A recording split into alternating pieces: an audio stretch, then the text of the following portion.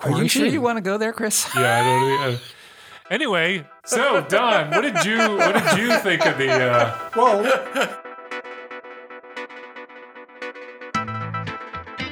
Welcome once again to Free Associations from the Boston University School of Public Health, the Public Health and Medical Journal Club podcast for anyone who is confused by the latest health study, as I am, by airplane filtration systems. Have you guys flown anytime recently? Yeah. No. Do you really believe that the air in the plane is being completely renewed every 2 to 3 seconds or whatever they claim is happening? You know, I tested that theory by lighting up a cigar on my last flight, and they yelled at me. They did? No, I didn't do that. Oh. But I bet it would not have worked. I bet it would not have worked. What do you guys try? I mean, so flying obviously in the era of COVID is very different. Right. And so I part of me feels like there's no way the air can be as good as they claim it is. On the other hand, we don't hear about a lot of outbreaks that have been happening on planes, which suggests they probably are pretty decent, right? Well, hard to measure an effect given all the other things. Yeah. But there are some classic ones. I mean, there's a very famous TB outbreak where they identified it within various rows of the index case. So it happens. And there have been COVID ones as well. I just feel like because people are so paranoid about flying, that if they get sick after flying, they're going to assume it came from the plane and they're going to report it. And so we would hear about it if it was a common thing. I don't know. That's just my theory. Anyway, I am Matt Fox from the Departments of Epidemiology and Global Health at the Boston University School of Public Health. I am joined, as always, with Dr. Christopher Gill. From the Departments of Global Health and Global Health. Both of them. Mm-hmm. You got a second appointment in Global Health? Plural. I'm going for plural. But you have 2 appointments in the same department. That's right. Welcome, Chris. And Dr. Don Thea, also from the Department of Global Health and the Department of Global Health. Welcome, Don. Matt, Chris. Hello. Nick. Hey. Hello, Nick. Gentlemen, as a reminder, head on over to the Population Health Exchange website at www.pophealthex.org. We use Hub for Lifelong Learning. Nick, do we get any feedback on how many people go to the website specifically? Because I say it every 2 weeks. Is there a spike on the day after? Nick is saying that the day after we record, apparently it goes up 1,000-fold. Apparently so it's really drops significantly every time we recommend it. Anyway, you can head there. You can also give us a rating on your favorite podcast app if you are so inclined. So let's move on to the show. So today, in our first segment, which is our Journal Club segment, we're going to talk about a study that looked at the impact of daily COVID testing in schools to try and keep kids from having to isolate when they are exposed. Then in the second part of the podcast, which is our deep dive, we'll talk about COVID-19, health equity, and wicked problems. Whatever that means. Wicked problems. I was thinking, is that the musical or are we talking Boston? We're talking Boston, I think. Okay. And big bad problems. Wicked big problems. And in our final segment, which is our Amazing and Amusing, we'll get into some things that make us laugh out loud, or Don will just butcher the name of Amazing and Amusing.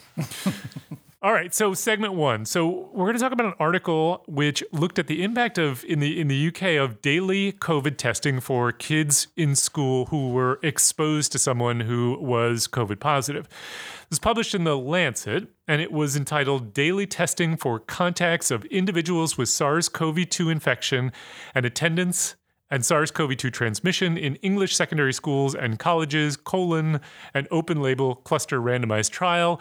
I believe, therefore, taking the prize for longest title that we have read so far. It was by first author Dr. Bernadette Young of the Nuffield Department of Medicine. Some headlines on this one, because it did get a bunch. So New York Times says a new COVID testing model aims to spare students from quarantine. Forbes says new testing protocols in schools may minimize student quarantines. Axios says more schools using test-to-stay strategy to minimize quarantines. That one was based on the article, but it was a larger article. And then Vox says a simple solution to the endless school quarantines, which I thought, by the way, I have to say I'm impressed that we have now reached peak COVID where people now actually know the difference between isolation and quarantine, which is pretty awesome. Oh, those armchair epidemiologists out there. Yeah. All right. So, Don, you're going to talk us through this one. What did they do? Is that Don? Is this Don? Yeah, it's me. Okay, you're right. I'm doing the other one. Next week, in 2 weeks. In 2 weeks when you come back. That's right. That's right.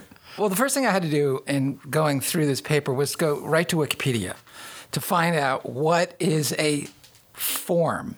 A sixth form and his seventh form. Yeah. Great. I had no idea what they were talking about because they're talking about grade schools, they're talking about secondary schools, they're talking about colleges, they're talking about public schools, which are fee schools. It's like a completely different system over there. It is weird to me. I knew about the forms, but the thing that is weird to me is that public and private seem to have the opposite meanings. Exactly opposite. What we think of as a public school is there a private school. Right. And vice versa. Right. It's weird. The other thing that's a little funky is that when they talk about colleges in this, these are like usually 1-year transition to university programs. They're like an extension of high school for people who are almost heading like to 1 year university. junior college. Exactly. Sort of. It's not like what we think about like going to Tufts or going to Bates, or going to Antioch.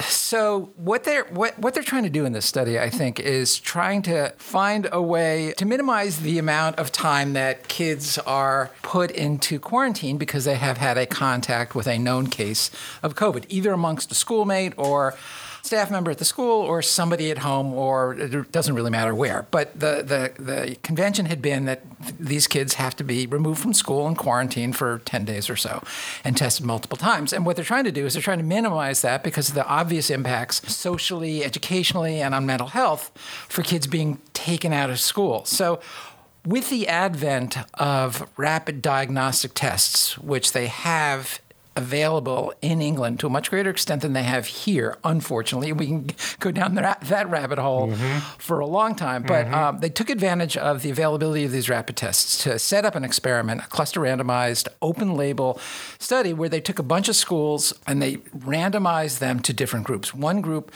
where there was a known contact with a proven COVID case. The child would be enrolled if they were in the intervention arm, they would do daily testings with these rapid diagnostic tests with the idea that as soon as that test becomes positive, then that child is a known transmission case and would be therefore isolated. Versus having those children not be tested on a regular basis, but being removed for the usual 10 days. Into quarantine As opposed to isolation. So it was a cluster randomized open label 1-to-1 allocation study. There were 201 schools that were randomly assigned, 99 in the intervention and 102 in the control arms. They randomized by school type and size, presence of sixth form. I guess that is the higher grades. So they wanted to make sure that the population of the students in the two arms were well balanced.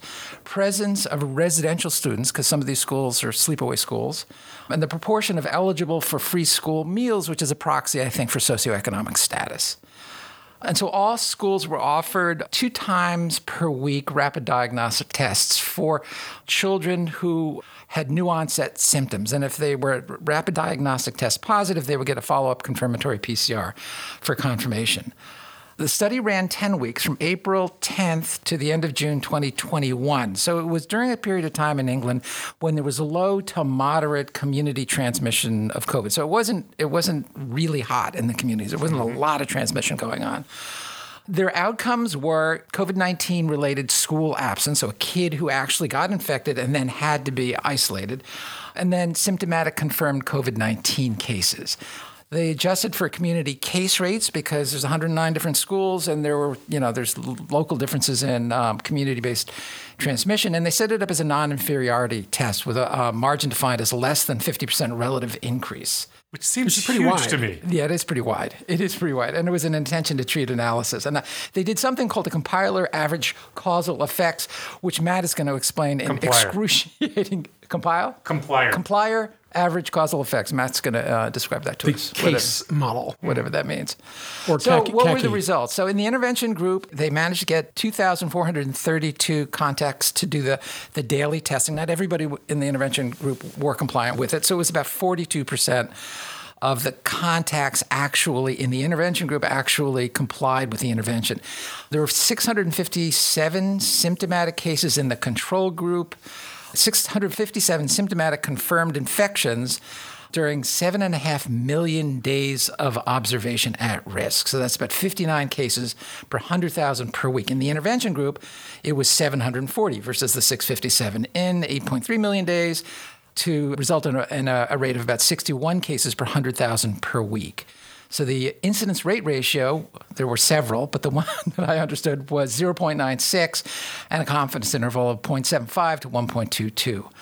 So in essence, No difference. There was no difference. And they were able to show that, in fact, there is an advantage to this kind of an approach, because if you can manage to get kids to agree to and comply with testing on a daily basis, you can keep them in school instead of quarantining them for 10 days. So it's powerful. I think it was a really interesting study. I thought it was pretty well done and came up with a very useful outcome, you know? Yeah, I would certainly agree with that. I mean, whenever I see a non-inferiority trial, meaning the study is not designed to assess a benefit, because we don't expect necessarily for there to be a benefit, although there could be. We just want it to be not cause harm. Not worse. Because we think there will be a benefit in terms of the kids being in school.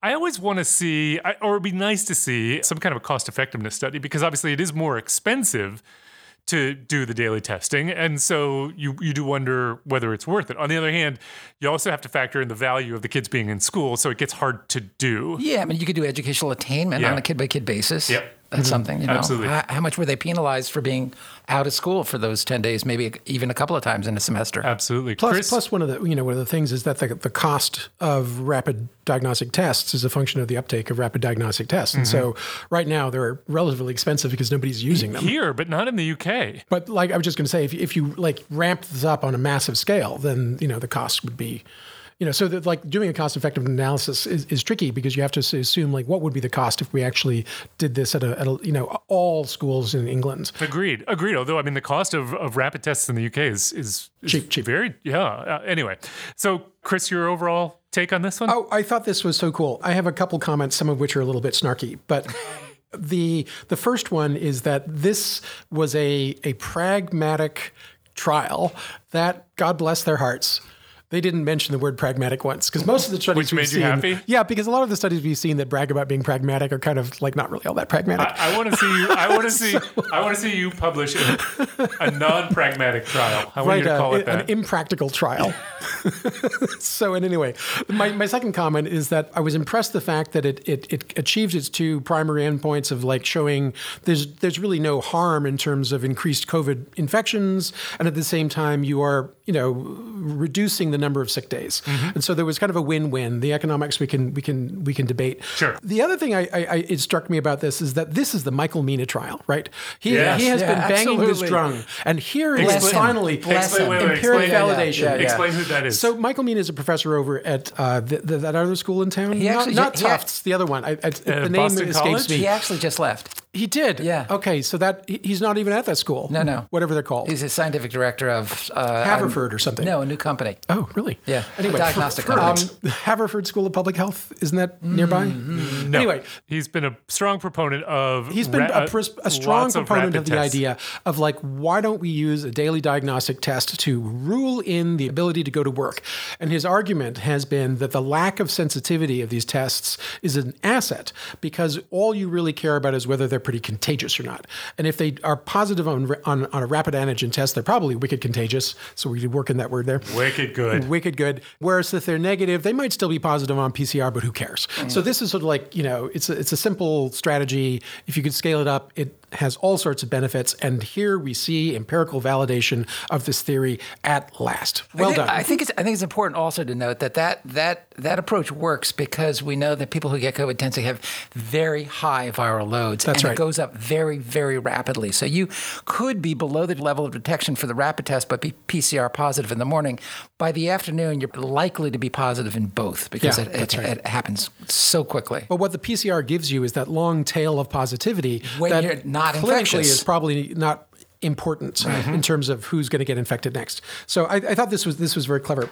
I also thought it was interesting that the benefit was demonstrated despite kind of crummy adherence. 42%. So I think we got is to talk about that. Yeah. What I mean, 42% adherence It's not great. It's not great. And so this gets to, Don, you brought up the complier average causal effect. Essentially what they are doing with that analysis is they're doing the, you know, what you probably think of as like the per protocol effect. Like what would happen if everybody complied? And the answer is there would be an even bigger benefit. But I don't know. I don't know that I need to, I don't know. It's not that I don't want to know that. I do want to know that.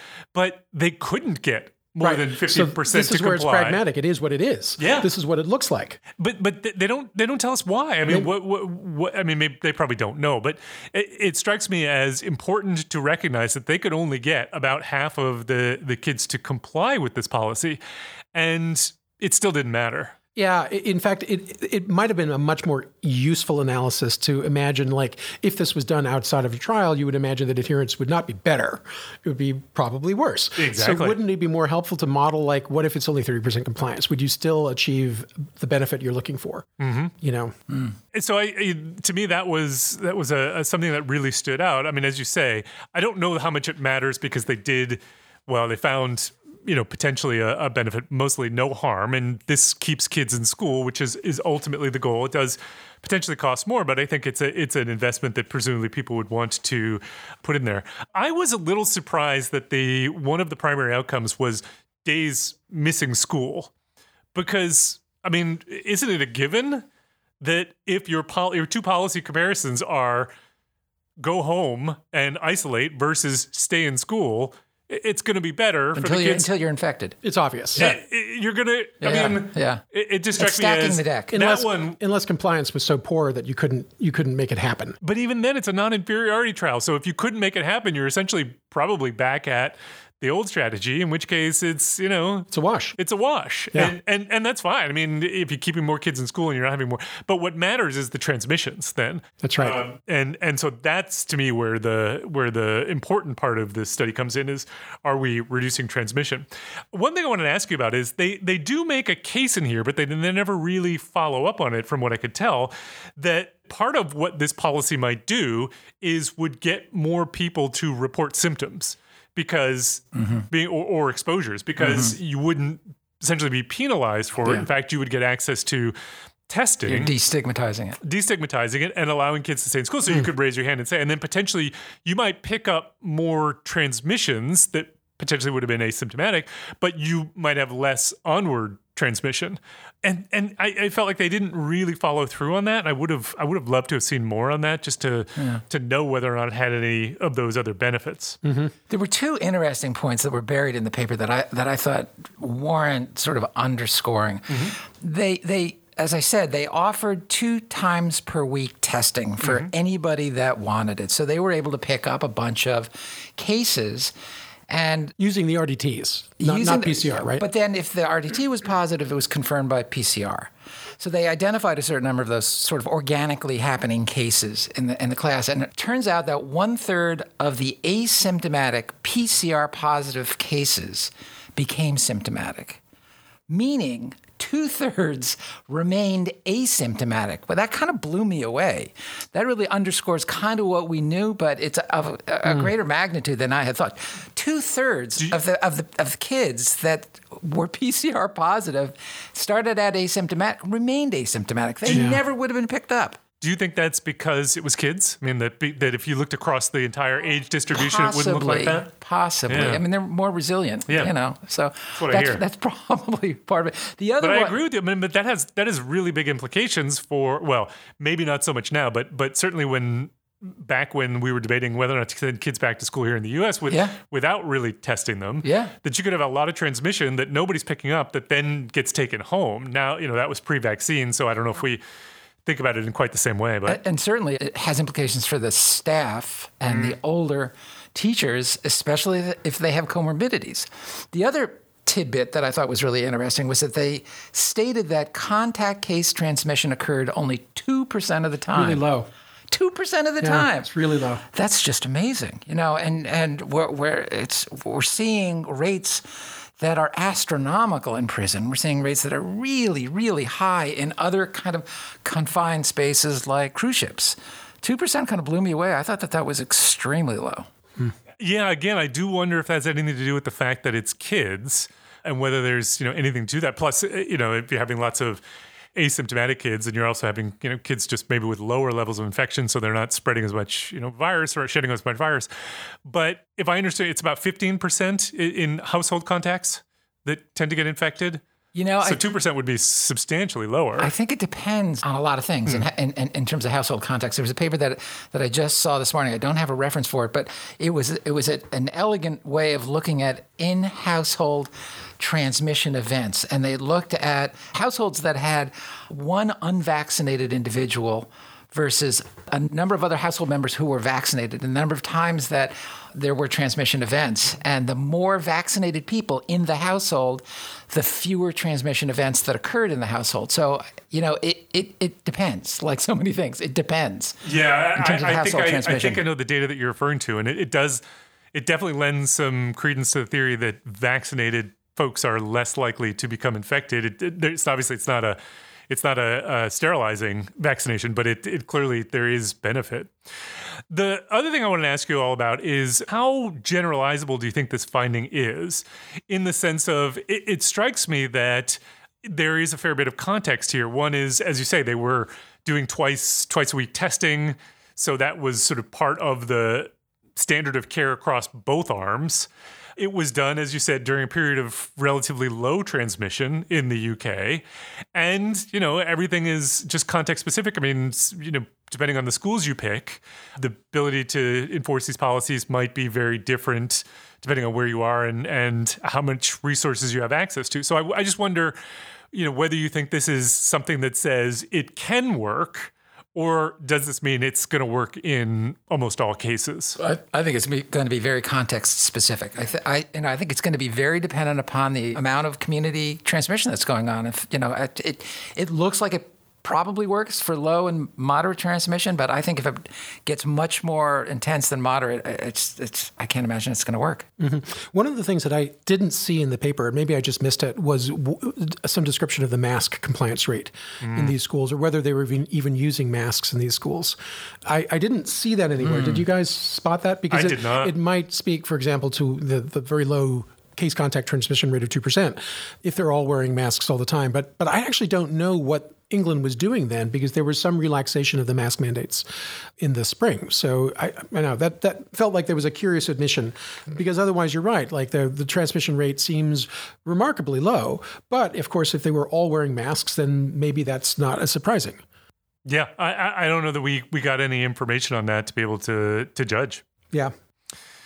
The last thing I want to go back to is the thing we raised while you were introducing the study, which is the non-inferiority margin. 50%. Yeah. No, I don't want to make a big thing out of it, because I actually think it turns out with the data they had, I'm convinced. But it is interesting to me that they set a non-inferiority margin of 50%. Which you could drive a truck through. Meaning, in order to say that this is no worse than the policy that was in place, it could be up to 50% increase in whatever the outcome is. Yeah, is that, twofold increase, 50% reduction, right? No, I thought it was 1.5 for like 50% increase. But either way, it's a big margin, and they go on to state why they did this. So they said the challenge with setting a non-inferiority margin for transmission events is that the margin's meaning is highly dependent on the control group event rate. And I thought, true. That is true only if you define it in relative terms. But if they had defined it in absolute terms, you could define a transmission difference. Now, that's hard, of course, because transmissions are a rare event, but it still seems to me like you could do it. But anyway, I think you could define probably the same thing in a way that was a relative difference that would appear much more believable, even if it was based on the same 50% number. And we would probably not blink, not look at it twice. But it just 50% felt large. Yeah, they must have been very, very ambivalent about what they were expecting to see to take such a margin of equivalence. I wondered that, or I wonder if they just didn't have the sample size, because I didn't go into this thinking there's any chance that this is going to decrease attendance. Mm-hmm. I suppose there is the potential that it could increase transmission. Sure. But yeah, so maybe, and I guess you're probably right. That is probably why. So they were willing to tolerate some increase in transmission to be able to keep more kids in school. Okay, yeah. So that strikes me. A final point that's a total triviality is the introduction of a new verb that I've never seen before. What's that? Trialed. Trialed? That's a verb? Trialed. Trialled. Trialed.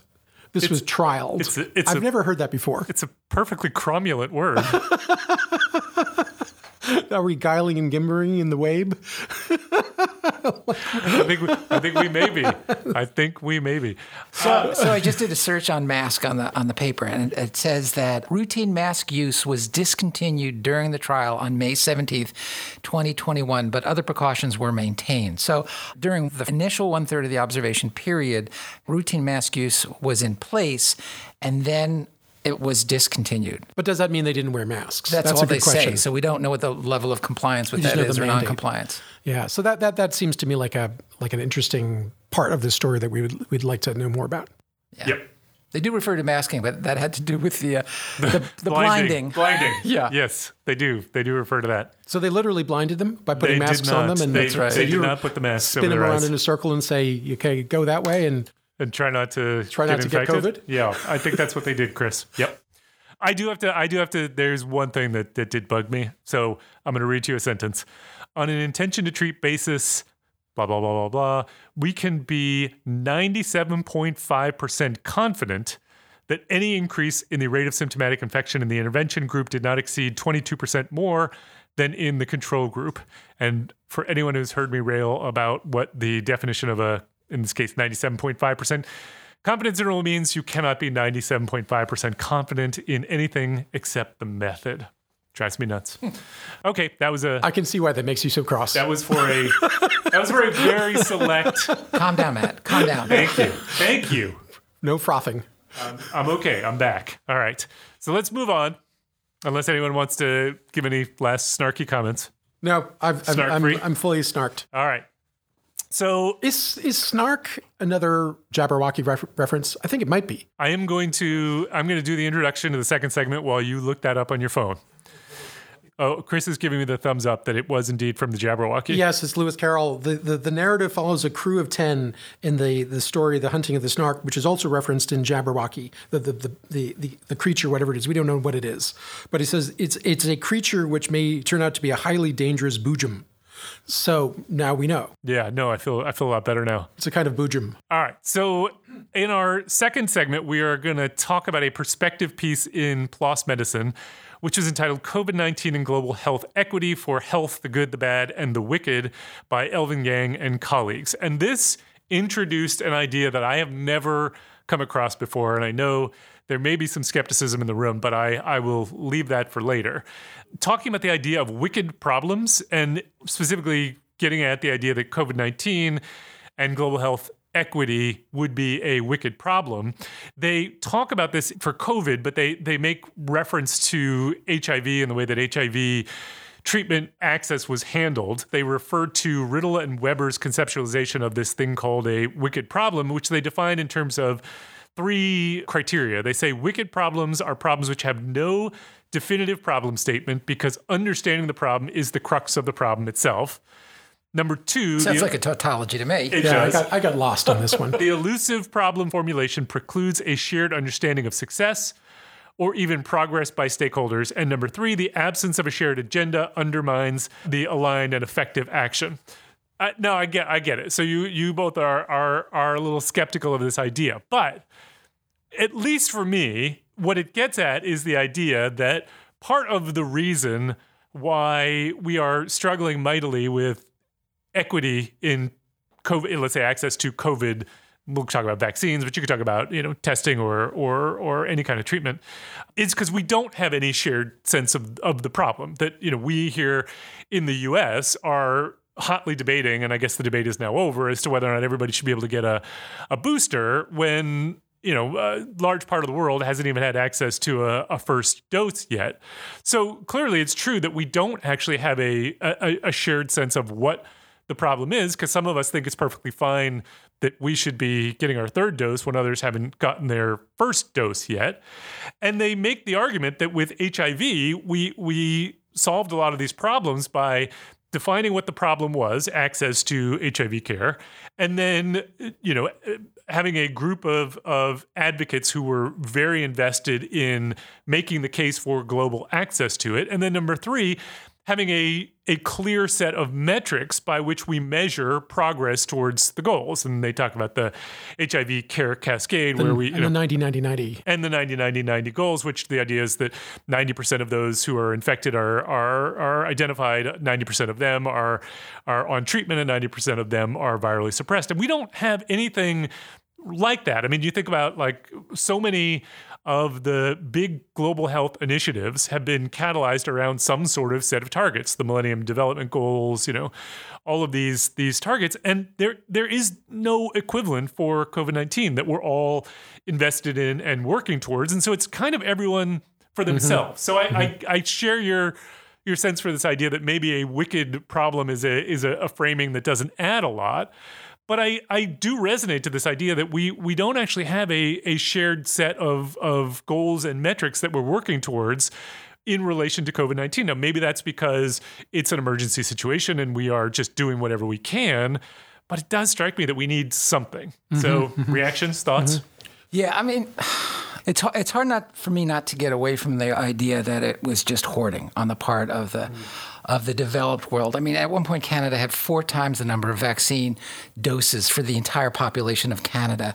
And part of it also, I think, was the fact that India got slammed really, really badly. And the Serum Institute of India is a huge entity that supplies all vaccines for a large part of the developing world, and India made the decision: we're in such bad shape that we're going to hoard our vaccines because our population is really, really having a hard time. I mean, they got hit harder than any other population in the world. So I think those two factors. One, I think, is a little bit more venal than the other, and I think I think that was also true in terms of some of the vaccines that were manufactured in Northern Europe. The other thought I have is that you're absolutely right, and as are the authors, in comparing this to the HIV experience. But the HIV experience happened over 30 years. Yeah, no, it's absolutely true. For the first 20 years, there was no real equity of distribution, even after the antiretrovirals were discovered. I mean, when we first started working in sub-Saharan Africa and we were doing trials with antiretrovirals, it was really a difficult choice because they were not generally available. And there were great debates in terms of how can anybody be doing research under those circumstances when, the $17,000 a year regimen that's being provided to people in New York City is not being provided to people in Kenya.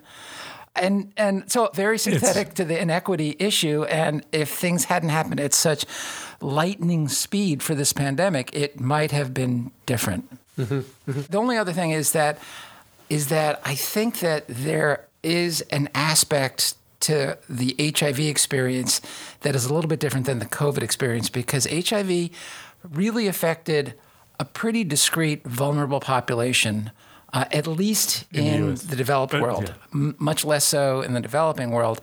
And I think that there is a much higher sort of perceived stake with respect to COVID because everybody is vulnerable. Yeah. Yeah, I was gonna mention 2 points. One in regard to like the history of HIV. One of the most sort of personally impactful moments of my young career was when I flew down to Washington D.C. to watch the American Academy of Sciences, the Institute of Medicine, having their debate about whether to basically fund HIV drugs for Africa.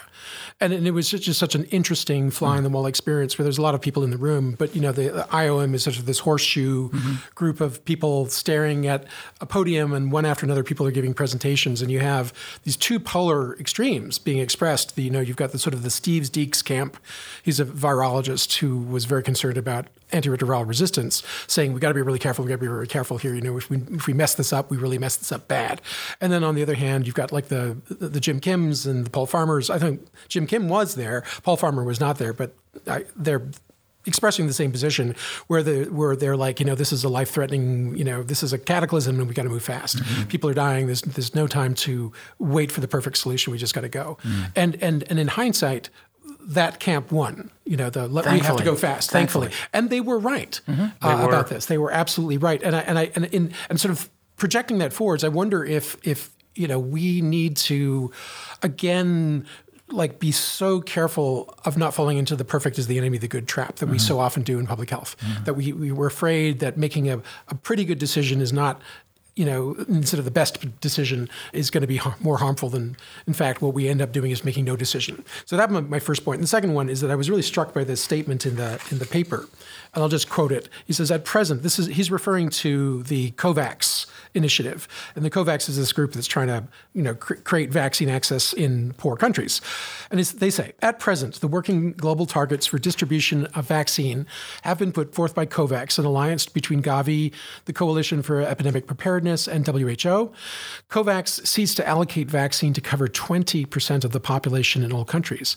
Yet is a 20% floor targeting a success, or is that capitulation to failure? I actually thought that was a pretty good statement. Totally agree. Because 20% is pathetic. It's not going to make it at all. It's not going to do much.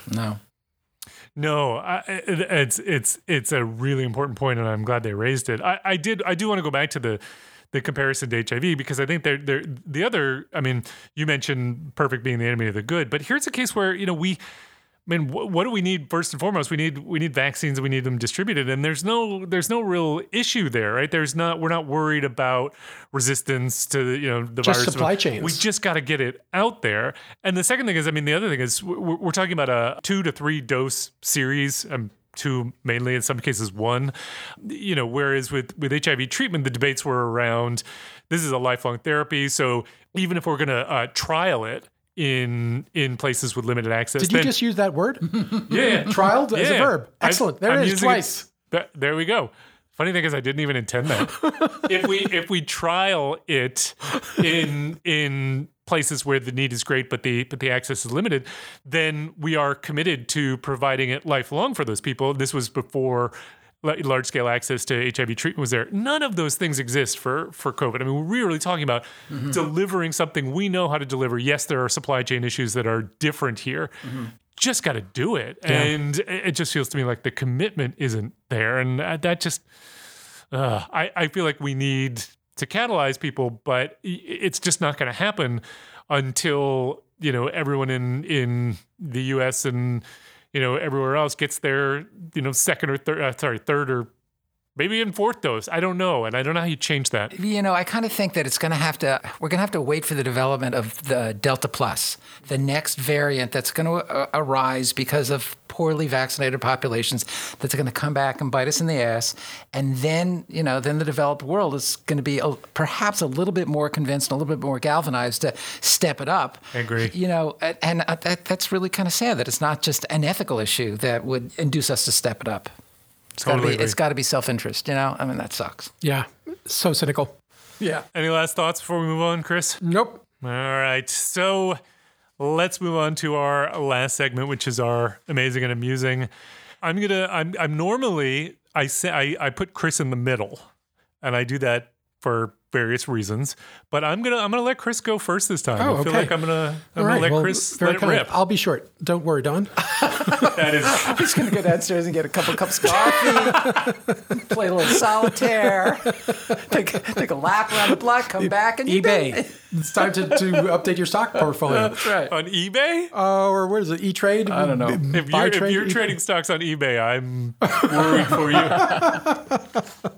All right, I got an old sofa, by the way. Oh, fantastic. I can get you in early on that. Anyway, my daughter is a junior in high school and taking AP Biology. Mm-hmm. And she is studying, drum roll please, the Krebs cycle. Krebs cycle. Knew it. And I like when she signed up for this, I'm like, I knew that this was coming my way. Because every time, every kid, including me, high school, college, medical school, we did the Krebs cycle, and every time it was like painful. It is. It's so painful. It's so painful. Anyway, I just want to remind you that the yield is 38 ATPs for each molecule of glucose, in case people have forgotten. I wrote a paper on ATP in college. Did you really? I did. Oh, Can you believe it? What a nerd I was. What cyclic ATP it was. I thought that might be a little bit more exciting. Well, there you go. I don't even know how it could be cyclic. I guess the phosphates make a ring. Yeah, what is it? Yeah. It's good to have 3 of them at any rate. Anyway, I thought it would be interesting to talk about the Krebs cycle in terms of fun facts about the Krebs cycle. Okay, not about I think we're the both Krebs going to cycle get itself. a cup of coffee. That is just like painfully. Please tell me you have like a song about the Krebs cycle or something like that. I wish I did, but here's the first fun fact, which is that each human every day generates their own body weight in ATP. Wow. Their own body weight? That doesn't seem possible. What do we do with all of it? ATP is like the universal energy currency that does everything that like a Duracell keeps battery. Matt Fox going. Yeah, it does. And so it's like, it turns out to be rather important. Powered by ATP. Powered by ATP. But can you imagine that? Like, an entire Don Thea made of ATP every single day. That sounds wrong. How do they measure that? I don't know. The ATP-mometer. They weigh it? They probably have little guys with clickers watching. Anyway, I thought that was cool. The other thing is, who is this Krebs guy? That was what I was really curious about. Milton Krebs, I'm going to say. His name is Hans Adolf Krebs. Oh, I was close. He was a German-born but British naturalized biochemist who moved to the United Kingdom fleeing the Nazis because he was Jewish in 1933. And this is the thing I think is the coolest. His first report on the Krebs cycle, which we have to admit in hindsight, was flippin' brilliant, right? Because this is turns out to be rather important to everything. Yeah. We would not have Don Thea, Matt Fox, Nick Guler, Leslie Solalian, or Chris Gill if not for the ATP Krebs cycle. It's the cycle of life. It's the cycle of life. Anyway, he sent this as a letter to the prestigious journal Nature. You've heard of it. Which one? Nature. Never heard of it. Summarily rejected with his snarky rejections. And really? That they already had, quote, sufficient letters to fill correspondence columns for 7 or 8 weeks. So they didn't publish? They didn't publish his paper on the Krebs cycle. Did he go on to win a Nobel Prize for it? He did. Which has got to be one of the greatest examples of revenge, scientific revenge in history. I love it. Wow. I wonder if he sent a picture of that to the editors. Not only that, but he was knighted by the Queen in 1958 and eventually became a distinguished professor at Oxford University. Well with his deserved. own department funded by the MRC. The Queen loves the Krebs cycle. He also discovered the urea cycle and some other glycoxylic acid cycle or something. So he wasn't like a one-cycle guy. He was not a unicycle biochemist. He was a tricycle biochemist. And he used to use his tricycle in the courts of King's College. What did he Where he could be seen riding around in circles. Chris, I like that one. That was good. Normally, I find that part is not true. Normally, your puns go in a direction that I'm not always on board with. That one I liked. That was good. All right, that's all I got on the Krebs cycle. Well done. Okay. Don, 38. Remember it. 38. You want to go? You want to go next time? Yeah, I had. I don't know about you guys, but I had chronically stuffed nose and sinuses. Did you ever have that problem? Whether they're stuffed or they're... And you take the nasal spray and you get addicted to the nasal spray because you get acclimated to it. Oh, sure. You can't sleep. You get a rebound hyperemia. I did not get addicted to nasal spray. Hyperemia. And you have to go cold turkey and it's miserable. Oh, man. Well, I found an article that supports an alternative to nasal spray. I don't think we're going to like this. Is it living? Ear, Nose, and Throat Journal. When is this? This was January 4th, just this year, 2002-1, by Bulat, Oldacom, and Lippert. And the title of this article is, Can Sex Improve Nasal Function? Probably. An exploration of the link between sex and nasal function. No. Yeah. No. This is a real journal? This is a real journal. This is a real article? All sorts of questions are coming up in my mind. So they evaluated nasal breathing at 5 different times: before sexual activity, which is the baseline, immediately after sexual activity, 30 minutes, 1 hour, and 3 hours after sexual climax. I was afraid you were going to say during. So they found that, in fact, sex is as effective as nasal spray in clearing your sinuses. So they found that... I want a biologic mechanism. So nasal breathing improves significantly after sexual intercourse with climax to the same degree as after application of nasal decongestant for up to 60 minutes, as measured subjectively as well as objectively, because they used an instrument that would measure nasal flow through the nose. And they were basically equivalent at various times after the act, or whether it's a nasal spray or it's sexual intercourse, except that nasal spray did tend to last longer than 3 hours. So nasal spray is basically better than sex, is what you're saying. By what criteria? This changes everything, Don.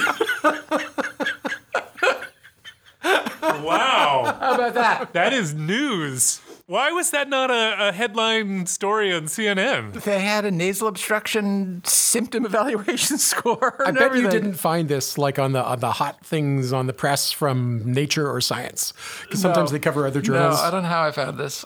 That is very cool. Well, that was indeed an interesting one. So as you both know, I love when academics commit to a bit. So I found this on a retweet on Ellie Murray's Twitter, but it was from a professor of sociology, and he was responding to a comment that somebody else had made. I am 99.9% sure it's a joke, but you never know. And he was responding that this particular topic was covered in his course, and they were referring to issues of power calculations, and this is actually covered in his course. And he then tweeted out an image of his syllabus for Soc 710, which is called Social Theory Through Complaining. The course description reads, "This course is an intensive introduction to some main themes in social theory. It is required of first-year PhD students in the sociology department. Each week, we will focus on something grad students complain about when they are forced to take theory. You are required to attend under protest, write a paper that's a total waste of your time, and complain constantly.